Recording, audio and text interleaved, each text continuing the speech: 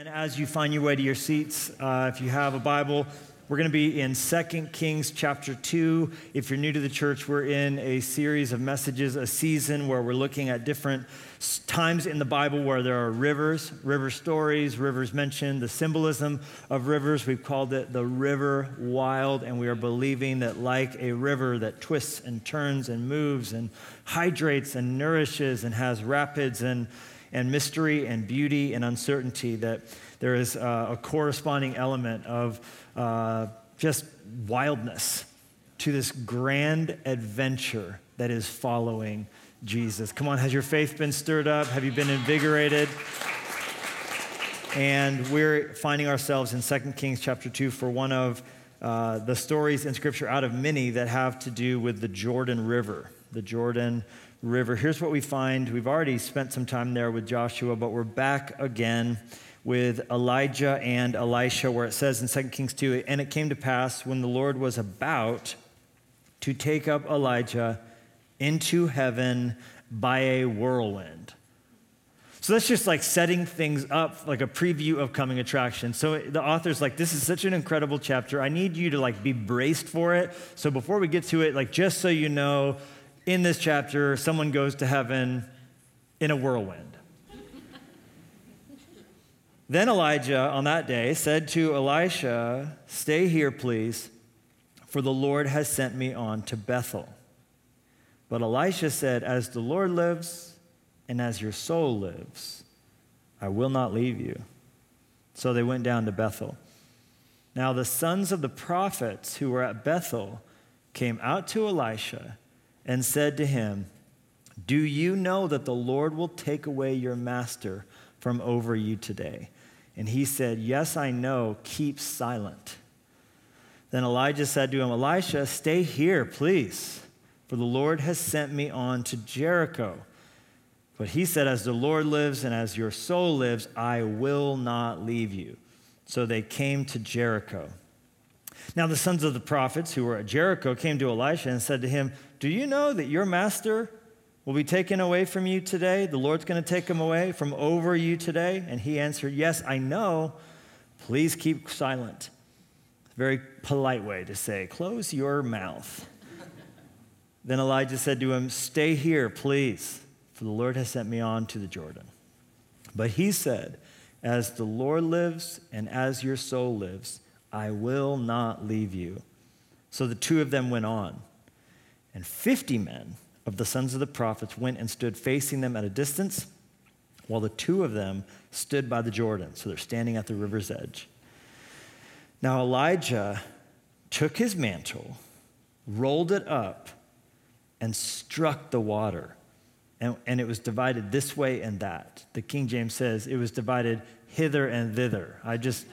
Some things, man, just you gotta love that old school translation. Hither and thither. So that the two of them crossed over on dry ground. And so it was when they had crossed over that Elijah said to Elisha, "Ask, what may I do for you before I am taken away from you?" Elisha said, "Please let a double portion of your spirit be upon me." So he said, "You have asked a hard thing. Nevertheless, if you see me when I am taken away from you, it shall be so for you. But if not, it shall not be so." Then it happened, as they continued on and talked, that suddenly a chariot of fire appeared with horses of fire and separated the two of them. And Elijah went up by a whirlwind into heaven. Even though we were told it was coming, I still wasn't ready for it. Anybody with me? It's like, he did his best to get us ready, but I was like, nope, still not ready for that. And Elisha saw it, and he cried out, my father, the chariot of Israel and its horsemen." So he saw him no more. And he took hold of his own clothes, and he tore them into two pieces. He also took up the mantle of Elijah that had fallen from him and went back and stood by the bank of the Jordan. Then he took the mantle of Elijah that had fallen from him, and he struck the water. And he said, "Where is the Lord God of Elijah?" And when he also had struck the water, it was divided hither and thither. And Elisha crossed over. Now when the sons of the prophets who were from Jericho saw him, they said, "The spirit of Elijah rests on Elisha." And they came to meet him, and they bowed to the ground before him. And Father, we just ask that in this time together, considering this outrageous story, that you would speak to us clearly, that we would hear from you what you would have to say to us, and that we would understand what it's going to take for us to see our God-given potential come to light. And we ask that if even just one person, God, who logged on today, who's in one of our churches today, doesn't know you, has come in at the invitation of a friend, or because they're new to town and they Googled church, or just because for whatever reason they felt they just needed something from God in their life, something spiritual in their lives, that we recognize your leading, your providence in that. No one's here by mistake. And we pray you would ignite something in their hearts. They would see you. You'd break through, God, the walls of doubt, the walls of pain, the walls of sin, the walls of guilt, anything we've erected to keep you out. And we pray you would draw people close to yourself. And we pray for salvation to happen, and we know that can't happen by human's hand. It can only happen by your hand. And so we ask for this in Jesus' name. Amen. How bad do you want it? How bad do you want it is the title of this message. How bad do you want it is what I felt God so clearly asking us all through this passage. How bad do you want it? I think many people do not see all of God's plan for their lives come to pass. I think many people do not live up to their full God-given potential. I think many of us have a dream that we never see reach its full expression because we don't want it bad enough. How bad do you want it? How bad do you want it? I was in a store one time and saw Michael Phelps. Actually, I was walking by the store and saw Michael Phelps inside. Had to play it cool. Almost had a little bit of a little flutter of, I don't easily fangirl, but Michael Phelps? Most decorated Olympian of all the times. Going back to toga naked Greece days, baby, right? No one's won more medals than this cat. Michael flipping Phelps. Had to play my cards right. Here's the number one rule. Ready? You do not ask for a photo. That you do not play it cool. Be chill. Calm yourself down. Right? So I was with a friend, and I was like, hey man. So I saw that there were some shoes. So I had my friend like pretend that he was interested in these shoes, and then I just was Michael Phelps was also looking at shoes, and so I casually like asked him, what do you think of these shoes? Because I was trying to tell my friend you should get them. And then I was like, and then I was like, oh, Michael goes, I have a pair of those shoes. I love those shoes. And I was like, oh, that's cool. And kind of ignored him a little bit. You got to play your cards right, I'm telling you. And so now I'm like being coy with this situation. But then he kind of like comes over to us. He's actually, those are really comfortable. And the problem is for me, I'm like size like 18 or whatever he said, like his dolphin feet, you know. And so he's going, and so eventually, you know, we talk long enough where I finally am like, hey, by the way, you are a legend. And I have one question for you. And he goes, what's that? And he was braced for, can I take a selfie with you, right? But instead I said, is it true that from 1998 to 2003, you did not miss one practice except for when your wisdom teeth were taken out, and the other time was when a storm prevented you from getting to the swimming pool? Because you wrote that on page 77 of your book, No Limits. And I was just interested if that's actually true or if it was just facetious and something the ghostwriter cooked up because it would sell copies. And he said, that is an absolute true story. From 1998 to 2003, a 5-year period, if it was my birthday, I was in the pool. If it was Christmas, opened some presents and got myself into the pool. If it was Thanksgiving, had some turkey, got in the pool. He said, my wisdom teeth prevented me. The doctor said, you cannot swim for these few days. And the day that a storm hit, a freak storm hit, I physically could not get to a swimming pool. Other than that, he said, the absolute truth was, those 5 years, I was in the pool. I was like, that's amazing. Can I get a photo? And I did. And it's amazing. And here it is. All right, so I just wanted to say, okay, so what happens sometimes is many of us want it, but we don't want it bad enough. We want it a little bit. We want it enough to have the dream. We want it enough to have it pinned on our Pinterest board. We want it enough to talk about it and tell someone we want it. The problem isn't that we don't want it. The problem is oftentimes we don't want it bad enough? Let me ask you the question again I started with. How bad do you want it? Do you want it bad enough to agonize over it? Earl Nightingale was one of 15 Marines to be on the USS Arizona during Pearl Harbor. One of 15 Marines who lived to tell the tale, that is.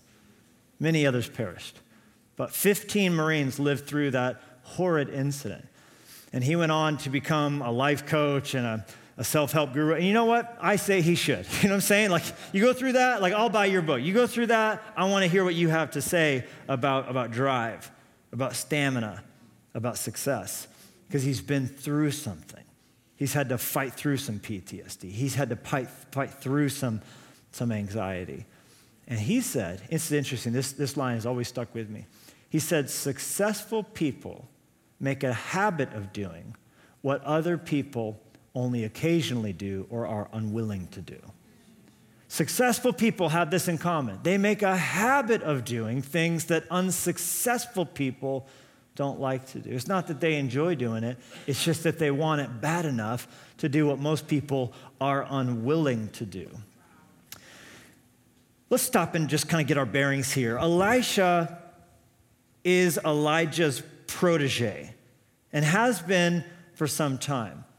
Going back to 1 Kings 19, when Elijah, you remember the story on Mount Carmel? Huge, epic fire, huge moment for Elijah. And then it was followed by massive, massive, massive depression. And he ran and he was afraid and he got low, and then God picked him up. And it was actually a great story because God comes to him to pick him up. You know what he says to him? God actually sends an angel to speak to Elijah. You know what he says? Hey, bro, you should eat something. You'd think you would say, read your Bible, or pray, or fast. The problem is he had been doing that, right? Sometimes it's real simple problems to what we think are deep spiritual issues. Hey, homie, maybe you should eat something. So he eats and he drinks some water, and then God says, go back to sleep. No, I didn't want to talk to you right now. Just go back to bed, right? Go to sleep. Some of you, that's the word you came to church for today. You got all these issues, and you see, oh, what's this? Hey, maybe you should just go to bed. Get some rest. Charge your phone in a different room. Suspend your Netflix account for a hot minute. Then he wakes up, and you know what God says to him? You're like, oh, he probably told him to read his Bible. No, he said, eat something more. You need more. You need more nutrition. You need more hydration. You still got some problems. And so you know what happens next? Then God begins to speak to him. Then, because God will never do for you what you can do for you, remember? So God won't eat for you, God won't drink for you, God won't sleep for you, but there are things that only God can do for you. And so when you're doing the things that you can do, then you're at a position where you can actually ask him to do what only he can do for you. So he has this God-sized encounter on Mount Horeb, and you probably remember the story where God was not in the earthquake, God was not in the fire, but God spoke to him in a whisper, which is beautiful. My friend Stephen Furtick likes to say that God came so close that he could whisper. God is close enough to you to whisper. He doesn't need to raise his voice. He is right there with you. He has never left you. But oftentimes we have so much static and distortion and noise around us that we can't hear his whisper. So we have to, here we go, cultivate the quiet. We have to steward the stillness. We have to make sure and practice being in a place where we're actually able to hear a whisper from God, where you're taking those walks, where you're sitting down. If it's early morning, if it's late night, if it's a lunch break, when are you still before your Creator? When are you quiet before your King? Just to say, I love you enough to just spend some time with you. How would your marriage do if you were never one-on-one? How would your marriage do? How is your marriage doing? Because you're not, right. So you're that one-on-one time, that undivided attention time, that generosity of eye contact, that saying, I'm lavishing myself upon you by saying no to everybody and everything else right now. I'm just looking at you going, there are 300 million people in this country and 8 billion people on planet Earth, but I don't want any of them right now. I just want you. And that is what your quiet time does for your Savior and the one who made your soul and the one who saved your soul and the one who your soul will stand before when you leave your body. So to be quiet with him, Elijah did that. And while he was up there, God, interestingly enough, wanted him to start thinking about succession, legacy. Who's going to wear the mantle when you're dead, bro? It's amazing that God's working through your life, but are you passing the baton on well? Are you raising up the next generation of leaders? Everything that happened next was all about pipeline. And Elijah, like many successful people, thought he needed to do it all himself. He thought he was doing it all himself. And in fact, came out in his speech on Mount Carmel, there's all these prophets of Baal, and I'm the only one who loves God. How easily our eyes turn inward. How easily we start to think we're the one doing everything. And that's why Sabbath, that's why taking one day out of 7, by the way, to set aside for rejuvenation and worship and rest and delight is so important, because it's funny how you'll notice the world keeps spinning when you stopped working. A lot of us work like we're keeping the world spinning. A lot of us work like we're the only one, and if we don't have it, everything's going to hell in a handbasket. I got to keep going, I got to keep going, I got to keep driving, I got to keep producing. But that's how Elijah felt. And at the cave, when he was quiet enough to hear a whisper, when he took a day and just ate and drank and chilled a little bit, God spoke to him and said, I got 7,000 people who are still worshiping me, bro. And you need to do what you can to develop as many of them as you can until the day comes that you're not on this earth anymore. So you need to be willing to rest, be willing to break, or you're going to come apart, AKA what you just did. And here's what he told him. He told him a bunch of different things, but one thing pertaining to the story at the river that we just read, he told him, you shall anoint Jehu, the son of Nimshi, as king over Israel. Okay, that's great. We're not talking about Jehu and Nimshi. Sounds great, but it sounds like something you'd order at a sushi restaurant, actually. I'll take the teriyaki chicken and the Nimshi, the son of Jehu. All right, and Elisha, he said, the son of, here's the part we're focusing in on, Shaphat of Abel Mahola, you shall anoint as prophet in your place. You got to have a Padawan, and God named him. God made it real easy. Here's the guy who's going to wear the mantle when you're no longer around. So what did Elijah do? He immediately found Elisha, son of Shaphat, and he came up to him. Here's a crazy story. When he went down to find him, and because this is crazy, you never met this guy, doesn't know this guy, and this is not a prophet. This is not a guy who's one of the prophets who are, formally being trained up, one of the 7,000 even, that he knew about, he didn't know about any of them, but he did not know this guy. This was just a businessman. This guy, when he meets him, he's at his father's farming enterprise that he is the heir of, clearly. And he is, let me just give you, if you went to a massive farm somewhere and there were 12 different giant tractors working on different aspects of the farm simultaneously, that's money, right? And what does a huge tractor cost? Probably $250,000 or something like that. Those things are very expensive. And so you think about 12 yoke of oxen, which would be the equivalent in that day. He has 12 different, and there would be teams around them, servants around them, different people around the 12 different yoke of oxen, right? He was supervising. He was the one walking around going, yes, very good, very, very good. Right? And so he's supervising a massive farming enterprise. Because you read stuff in the Bible and you're like, 12 yoke of oxen, and think about that, but to think about what that meant in that day, right? And so he's there, he's just a businessman. He's the one who's going to be running Shaphat Farms, and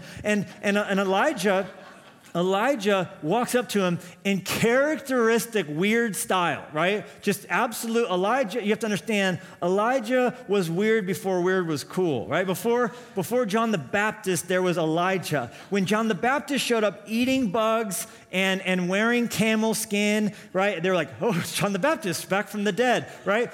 That's what they thought, because Elijah just walks up to Elisha, son of Shaphat, as he's working on the farm in this day, and he just goes up behind him and he puts his mantle on Elisha's shoulders and then just walks off. We're given only one physical description of Elijah. When later one of the enemies who was afraid of him was told by his lieutenants, hey, there's this guy, and he showed up and he did this, and he said this, and he goes, what does he look like? And they go, super hairy, big leather belt. And he goes, Elijah, right? So apparently it was like an iconic thing about this guy, all right?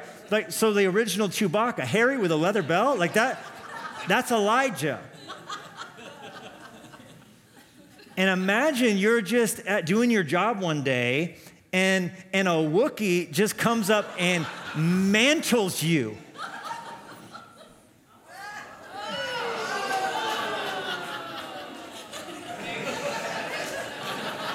I'll turn the brightness on my iPad up. Is that better? Now I'm telling ghost stories. Very nice. Okay, so he just got mantled. He got mantled big time. And here's the great thing about this is that it was a very clear symbol that he was being invited. Thank you. That's wonderful. He was being invited to participate in an unpaid internship. Welcome, summer interns, by the way. We're really glad to have you here. Very glad to have you here. If any of you have any lighting experience, that would be great. Please let your supervisor know immediately. All right, so Elisha has a crossroads now. Because as Elijah walks off, everything he thought his life was going to look like has now been derailed. Or not. Because he doesn't have to go with the hairy guy with the belt to give him back his jacket, because he wouldn't keep it. He would give it back to him saying, I get the ceremonial gesture. I'm going to one day wear your mantle. So he's standing there holding this thing, and he's thinking, I'm a farmer. I farm. I never thought about being a preacher. I never thought about being a prophet. He's thinking about how bad Elijah's life has been. He's thinking about just like the cush gig that he's about to, like he's been through so much hardness, with his family business, and he's like, this is the thing, man. You know what he did?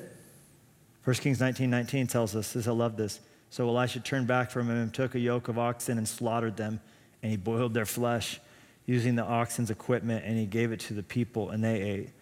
Then he arose and followed Elijah and became his servant.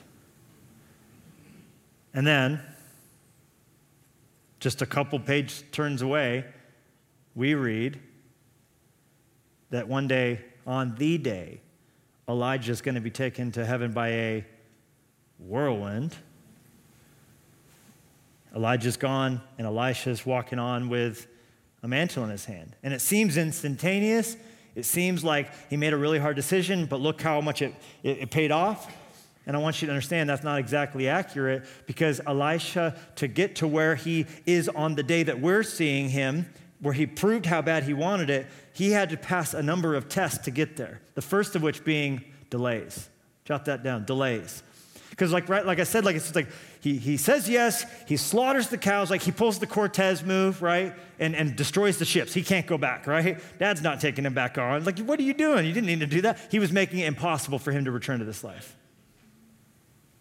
He was basically saying, like, no, I'm having a farewell barbecue. We're going to feast on these beasts, and now I'm off on a new life.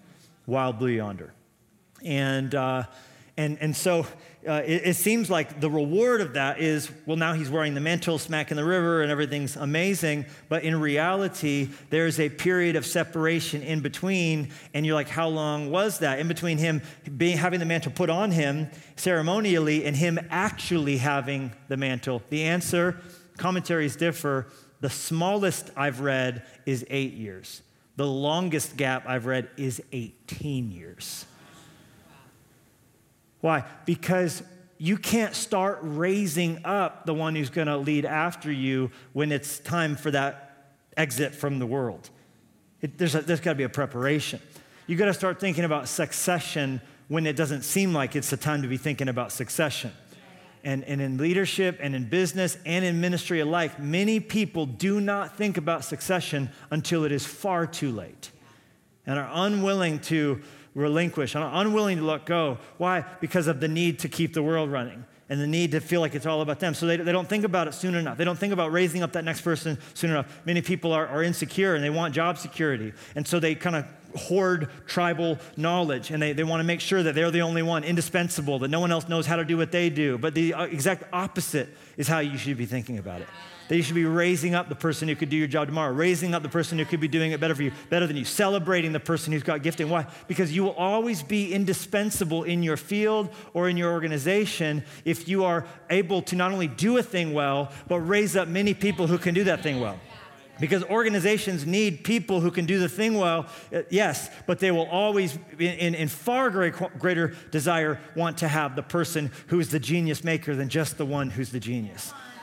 to quote from the book Multipliers, which I would commend any of you to if you want to read more just on that specific thought process. We made that an emphasis on our staff a number of years back when we brought everyone together, and we had a vision for a whole year called Be the Key, unlock the greatness in others.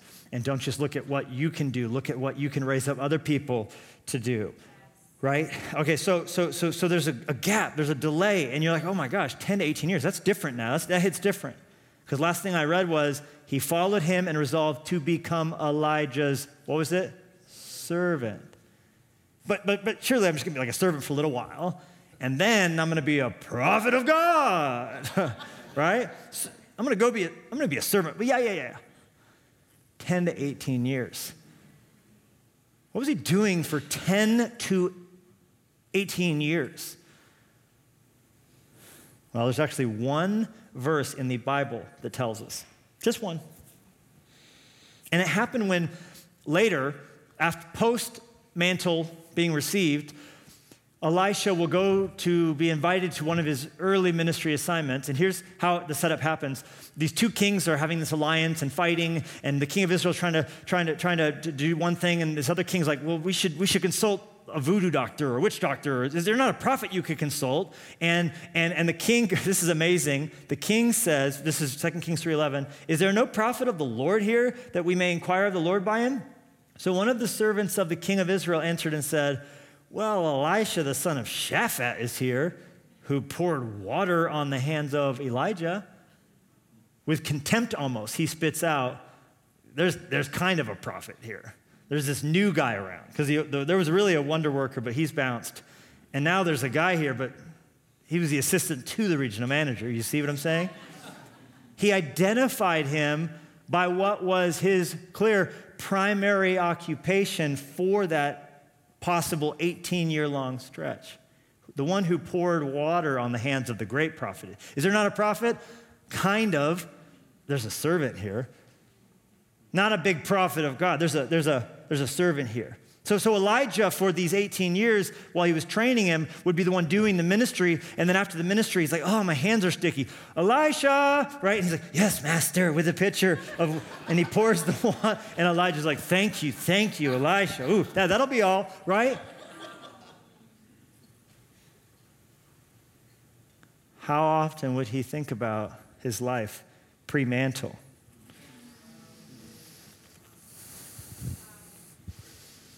"12 teams of oxen doing my bidding. 12 teams of servants there to pour some water on my sticky hands.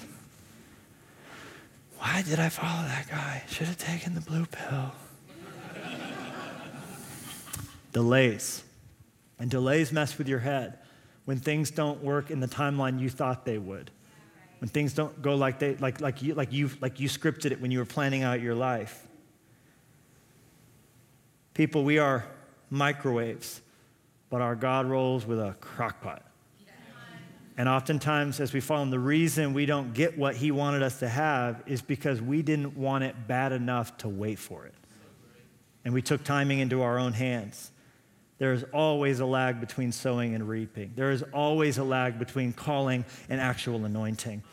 God oftentimes pours oil on our heads for crowns we will not wear many years from now. For many years from now. David gets oil poured on his head and then has to live for a couple decades in a cave because he wasn't ready to wear the crown that God wanted him to wear. And a lot of people get frustrated and miss out because they feel like God gave them a dream, but then there's some big lag in the middle. Yeah, there's a lag in the middle because God wants to see if you love him or the dream more. So he a lot of times gives us dreams and then pretends like he doesn't even know us to see if we will chase after him, which leads us to our second thing that Elisha had to fight through, and that is discouragement. Because not only does he have to go for a couple decades, but when it's finally the day that Elijah is going to be taken away from heaven to heaven by a whirlwind, 3 different times he tells him, just stop, just quit, just stay here, just stay here. I got to go further, you just stay here. I got to go further, you just stay here. How weird would it be to be getting mixed messages from the one who called you? Told you to follow me. And now at the ultimate expression of this moment, you're just saying like, hey, bro, you've done enough. It's been a good run. I'm out of here. Just stay here. Just stay here. He's trying to shake him off. Stay at Jericho, he says. Stay at Bethel, he says. Just stay. I'm going across the Jordan. You just stay here on this side of the Jordan. And every single time, Elisha says, as your soul lives and as your servant lives, I will not depart from you. He's saying, I told you when I burnt the plows. I told you when I slaughtered the oxen. I told you when I ate their flesh. I'm going to follow you. So help me, I'm going to follow you. I signed up to serve. I'm still here to serve. I didn't say I only want to do this. This might not be my sweet spot. I may not feel called to pour water, but bro, I am here. I'm all in. I am down for what you want to do. So I am ride or die. So let's cross the Jordan. You're not shaking me off, Elijah.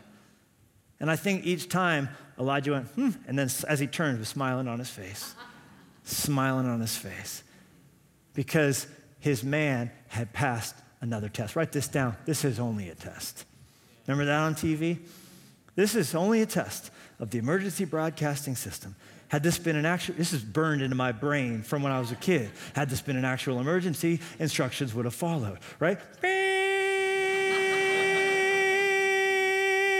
And every time you're like, I knew it's a test, but it's still freaking me out a little bit here, right? There's something in my soul that discordant sound hits, and it's like, I feel uncomfortable. I don't like it. I don't love it. Like the Amber Alert thing on our phone now. It's like, right? This is a lot of times when we're freaking out on the way to God's dream in our life being realized, we need to just say to ourselves, this is only a test. This is only a test. The one who called me seems like he doesn't even know me anymore. This is only a test. There's discouragements on the way. This is only a test. God gave me a dream, but now it seems like everything in me is telling me to go in a different direction. How do you think Abraham felt when he believed? His only thing was to believe for a son. Believe for a son. He gets a son, and God says, now give me your son. It's like, that's confusing. What was it? Genesis tells us before that story ever plays out. Don't get weirded out by anything that follows. Just remember how God sets it up. Verse 1, now it came to pass after these things that God, say it with me, test it. This is only a test. This is only a test. This is only a test. He who called you is faithful. He who had you sow is going to see you to reaping. But in between, you just feel like dirt's been put on you. You just feel like other things have been poured on you, right? Fertilizers. This is only a test.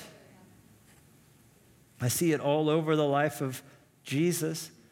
And one of my favorite stories exhibits this shocking truth.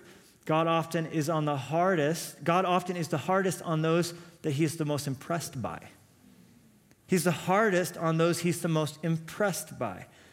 Like Matthew 15, Jesus leaves Galilee, went north to the region of Tyre and Sidon, and a Gentile woman lived there who came to him pleading, have mercy on me, O Lord, son of David, for my daughter is possessed by a demon that torments her severely. But Jesus gave her no reply, not even a word, just ignoring her. That's not polite. That's not respectful even. Then his disciples urged him to send her away, telling her to go away. They said, she is bothering us with all of her begging. And Jesus finally turned to the woman and said, I was sent only to help God's lost sheep, the people of Israel. Can't help you. No miracles for you. Sorry. But she came and worshiped him, pleading him, saying, Lord, help me. He goes, no, I can't do that. Sorry. It's not right to take the food from the children and throw it to dogs. Man, this girl, that's not okay, right? She replied, that's true, Lord, but even little puppies, that's what she said in the original Greek, little puppies are allowed to eat the scraps that fall beneath the master's table. He couldn't hold back his laugh anymore. He just completely busted out, dear woman, your faith is so great. She could handle the test. She wanted it bad enough where she could see through the test. 3 different opportunities. She was given the chance to stay at Bethel, stay at the Jordan, to get offended, to walk away with the story. I tried to follow Jesus, but it didn't work. I offered to sign up to serve, but then I felt used. What was the prayer you prayed? God used me? Weird. You see what I'm saying? So she didn't falter when she took her test. God was impressed by her enough to know that she could handle the rigors of training. Why is the training program so difficult? Why does God almost always give us this great calling, but then send us into the desert? Because he needs to develop us, or we will never have the kind of integrity and the faith systems to withstand the way that he wants to use you ultimately. If he doesn't first beat you down in boot camp, if he doesn't just take you to some of the training in the Navy SEAL area where there's a bell there on the beach tormenting you the entire time. No, I could ring that bell. I could stay at Bethel. I could just wash out and go to Jordan. I don't need this. I didn't sign up for this. Then you would never be able to handle the kind of power that is going to be entrusted to you down the road, the kind of ability to make difficult decisions. I'm telling you something, I am so grateful and I am so thankful for every spiritual spanking God ever was willing to trust me with. The Father loves the Son enough to chastise him. I'm grateful for every bloody nose that God gave me in the difficult days of starting out following him and starting out in ministry and starting out believing these dreams, the times when it felt like God was yanking back something I was so sure he was going to give me that now today I can say he's confidently done it through me. But first I needed to come to a place where I was dependent upon him, where I was desperate for him, where I realized, God, no matter, even if you slay me, I'm going to follow you, because now I can see God able to hand me things that today that I know for a fact would have destroyed me had it not been for the Proverbs 20:30 principle. Proverbs 20:30, you got to underline that sucker in your Bible. Wounds that hurt cleanse away evil. And when your heart is black and blue with stripes, it purifies the things that otherwise would defile you. God purifies through pain. He allows difficult things. He calls you a dog one day, and you're like, what in the world would you do that for? Because he wants to see if you'll go, but even puppies, yip, yip, yip, yip, yip. You call me a dog, I'm cool with that. I'll be your dog, right? If you have that kind of a faith, if you have that kind of a tenacity, how bad do you want it? Third thing he had to push through was distractions. It would be fine if he was just in a vacuum following God. Got a weird enough master, that's enough. If you're just in a vacuum following the hairy guy with the belt, I think it would still be hard for 10 to 18 years, pouring water.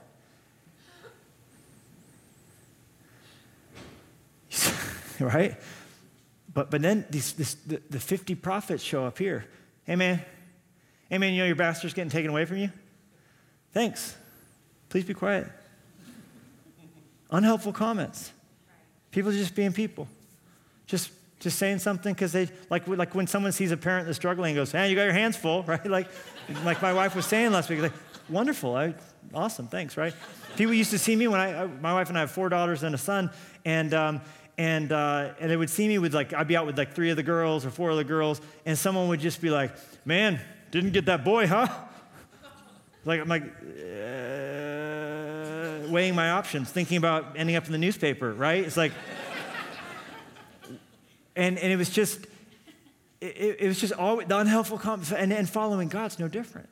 Doing the dream thing that God put inside you is not the business that God put, the way you're going to do business, the way you're going to change, the way you're going to innovate, the way even post-COVID now, there's whole new horizons open for you now. The options, the way you can pivot now. As you do, there's going to be so many people that are just like, hey man, did you know that today? And you're like, oh. It's always the peanut gallery that most infuriates the person who's following their God-given destiny. Almost every commentary I read insinuated that within these guys' comments is a veiled sort of envy. Because they weren't picked to follow Elijah. So what are they doing? They're just standing on the shore, literally just standing by the shore, hands in their pockets.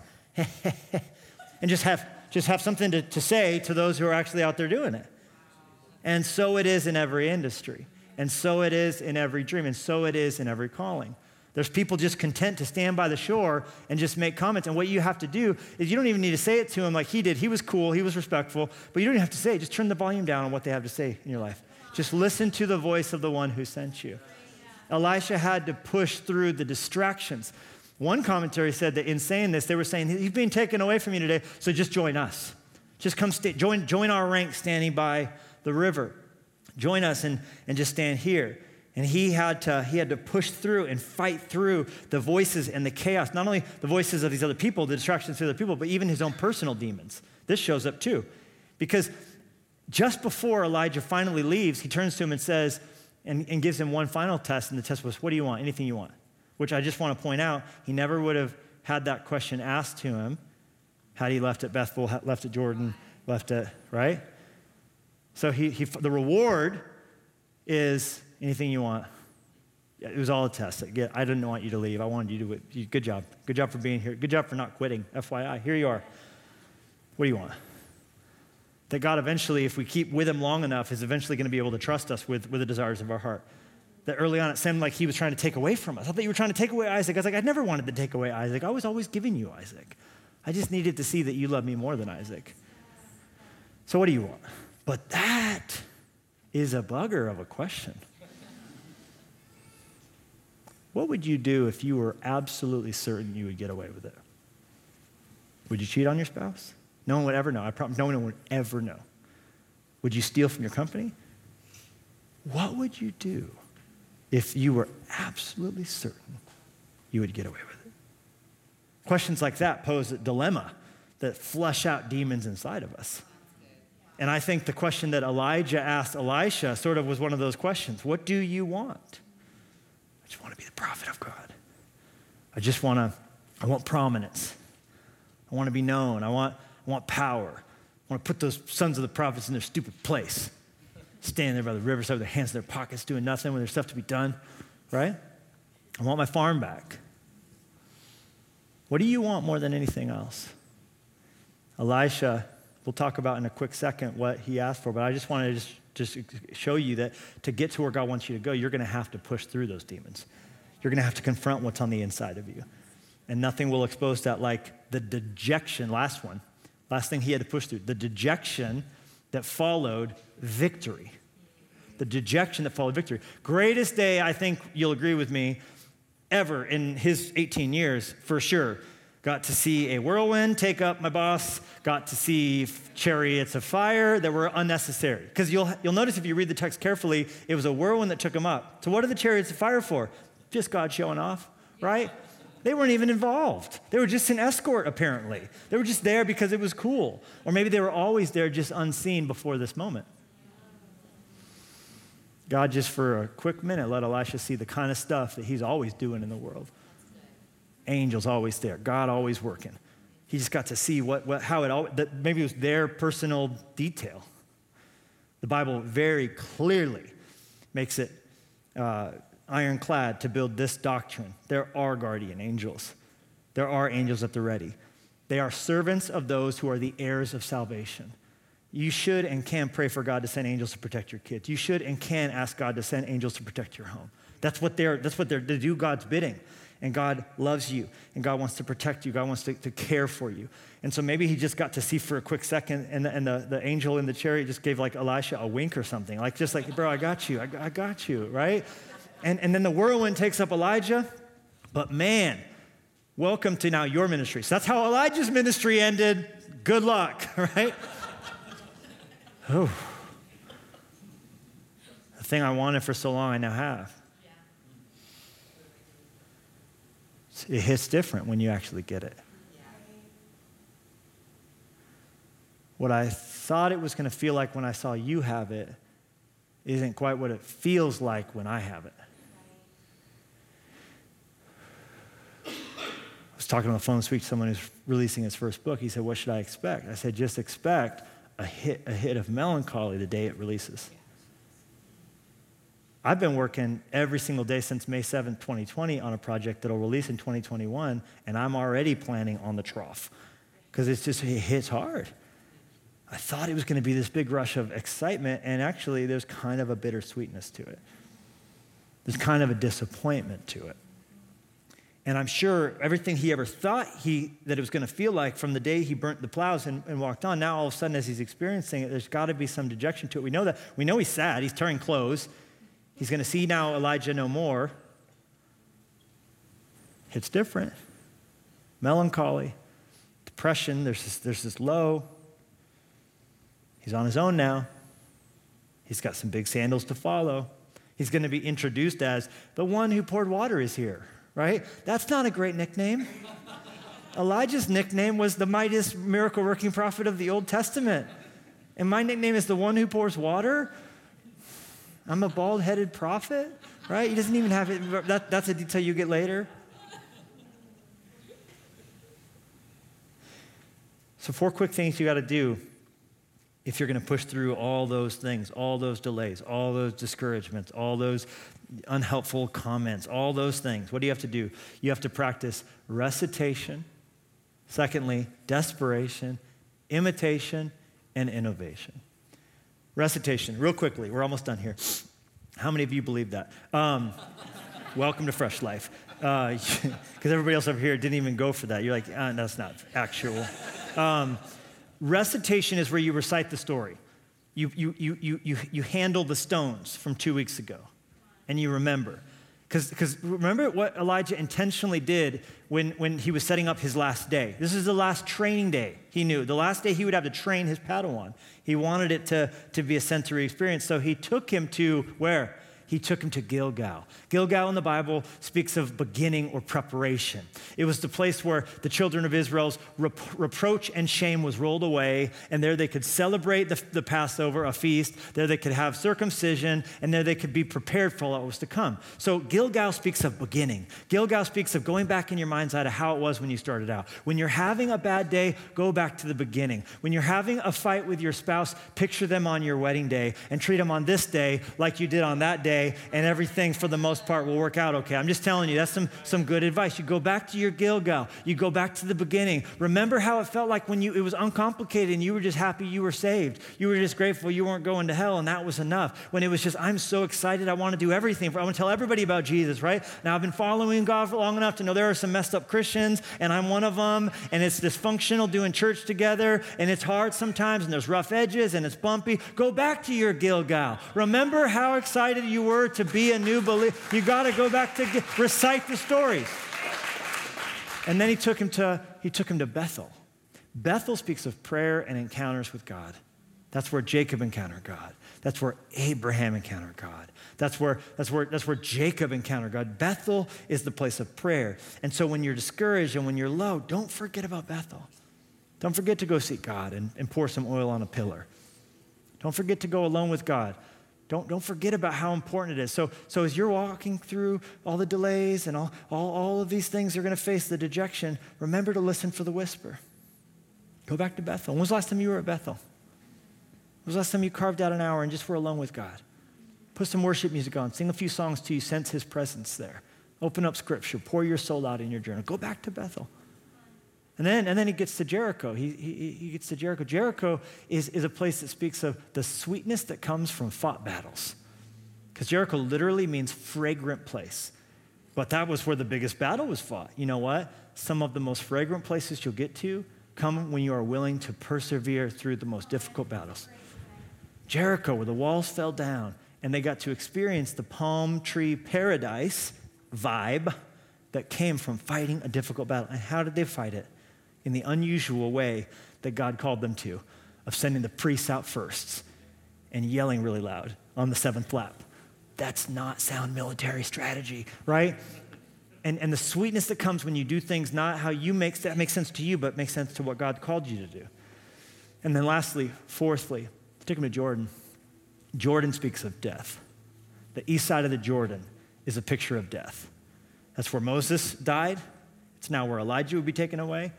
But crossing the Jordan in Scripture historically speaks about a different kind of death. Death to self. Death to self. He wanted him to end here because if you're going to get to the finish line like I have and finish your race well, Elisha, you're going to need to die to yourself. And you're going to need to do it again and again and again. Did not Jesus say, church, to follow him would mean denying ourselves, shouldering a cross, and following him? Or as the Message translation puts it, if you intend to come with me, you got to let me lead. You're not in the driver's seat. I am. Don't run from suffering. Embrace it. Follow me, and I'll show you how. Recitation. Desperation. We're almost done for real now. Desperation. That's why he asked for spirit, not for stuff. That's why he asked for power from on high and not power here on the earth. I want twice as much Spirit that God has put upon your life. He is so smart not to ask for prestige or ask for gain. He said, I need Spirit. Why? Because all those things God had already promised to him. If he's going to wear the mantle of Elijah, then he realizes that's a heavy burden, that's heavier than he is. And so he said, I've seen how you shouldered it, and I know I'm not nearly half the man you are. So if I'm going to carry your mantle, if I'm going to carry the calling that was trusted to you and it's now going to fall on me, I am desperate for God's Holy Spirit. Let me tell you something. The things that God has for you are bigger than you. And so you need God's Holy Spirit upon you. You need to have it in your heart. God, I need twice as much of your Spirit as the average man. I need twice as much of your Spirit as if I'm going to not buckle under this heavy calling that you call me. It's a humility in that prayer. He's a humble man saying, I need God's Spirit or it will crush me. And then I see innovation at the end. He gets to innovation. He does some very innovative things. He's going to do some miracles, twice as many actually as Elijah, by the way. Interesting. You get twice as much Spirit, you see twice as many miracles. And so here's Elisha, but he does stuff Elijah didn't do, like encountering salty water, bitter water. He'll make it sweet by putting salt in it. Doesn't make any sense. Innovating. But please don't miss this. Long before innovation came imitation.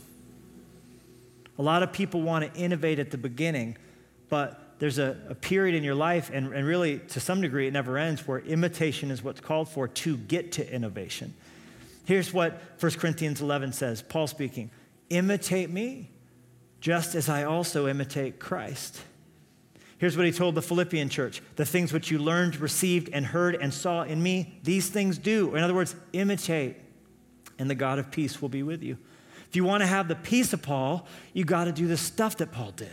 If you want to have the power in your life of Elijah, there has to be this period where you develop these rhythms, where you do these things that a lot of people want the power without first following the plan, without first doing the pattern. And so the imitation then opens us up to the innovation. Before we can do things no one else has done, first we got to do those old proven things that actually work, like dying to self and trusting God and seeking him. And it seems like, how could small groups work for me? And how could giving work for me? Because they've worked for every generation of Jesus followers since Jesus ascended to heaven. I'm telling you, we make it complicated, but it's not. It's being a servant. It's loving. It's giving. And repeat. You see what I'm saying? We can get to innovation and doing these crazy things, but first we got to be willing to do these things that God has entrusted to us.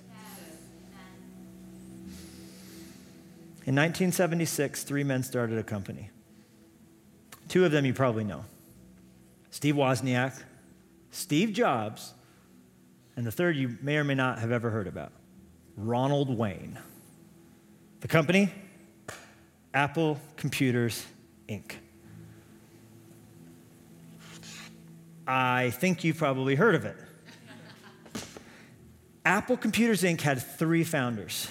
Ronald Wayne was in his 40s. The other 2 were in their 20s. And he was the businessman. He was the mature adult in this situation. And he cashed out just after a year of this company going. He just said, I can't be a part of this. I'm out.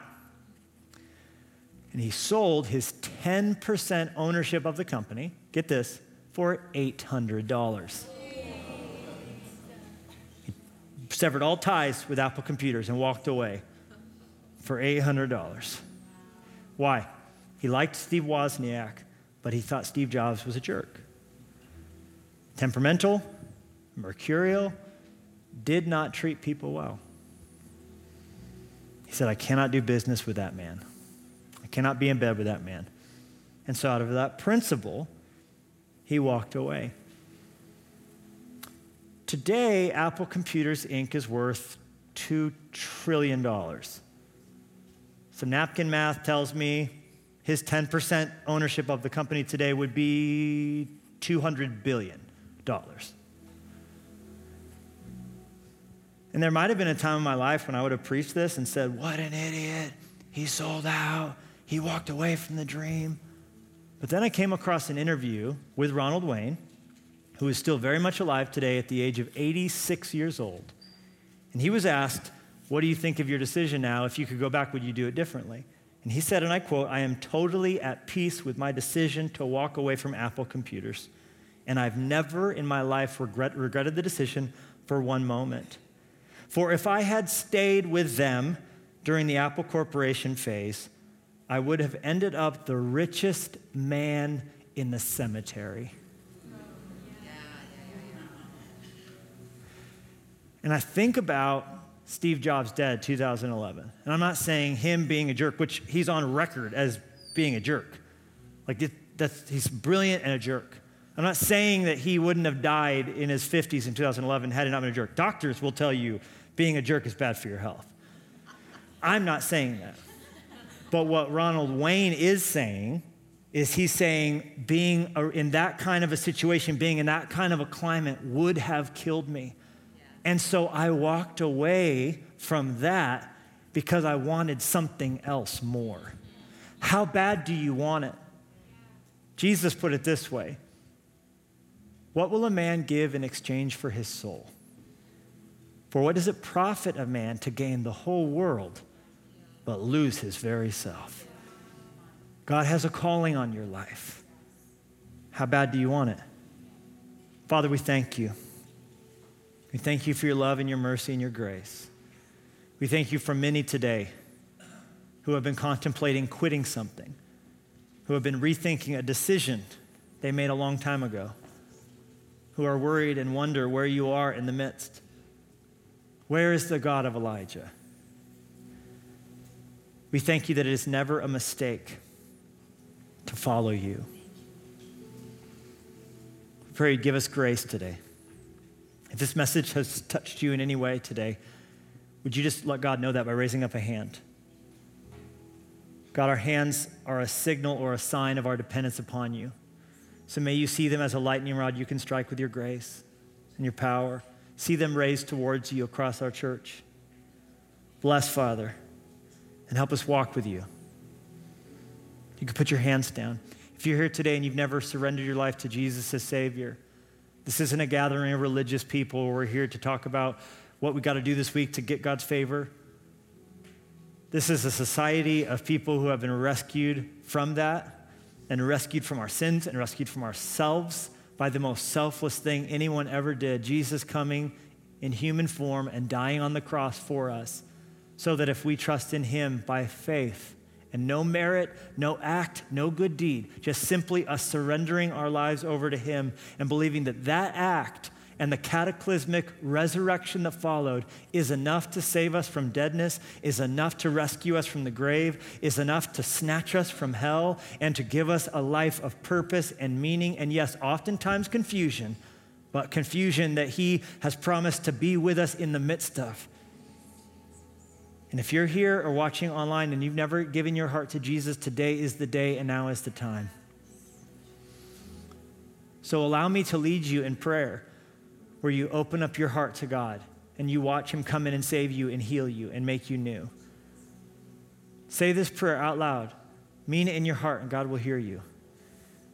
Dear God, I know I'm a sinner and I can't do anything to change that, but I believe you can.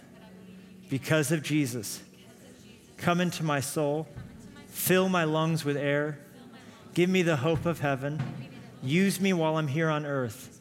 I surrender my life to you. In Jesus' name. All right. Thank you so much for joining us for this broadcast. It is such an honor to have you, and I trust and pray that God is doing deep things in your heart. For some of you, it's just the realization you don't have to quit. It's been hard, but you don't have to quit. We can get so trained and conditioned at something being hard, we instantly throw up our hands and walk away. But what an inspiring illustration of Elisha, because he was willing to walk away when God called him. No matter what he faced, how hard it was, how difficult it was, he was willing just to keep pressing on.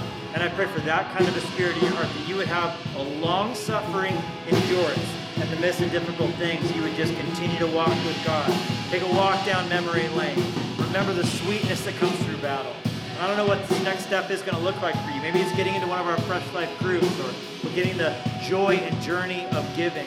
Perhaps for some of you, it's for the first time ever, opening up to someone who loves Jesus and telling them the reality of what you're facing and battling through and asking for prayer. But I know this. I know that God has great things in store for you. I also want to let you know that we're so excited about Rock This City. We put together these kits for every single person around the country and world who's a part of our Fresh Life family.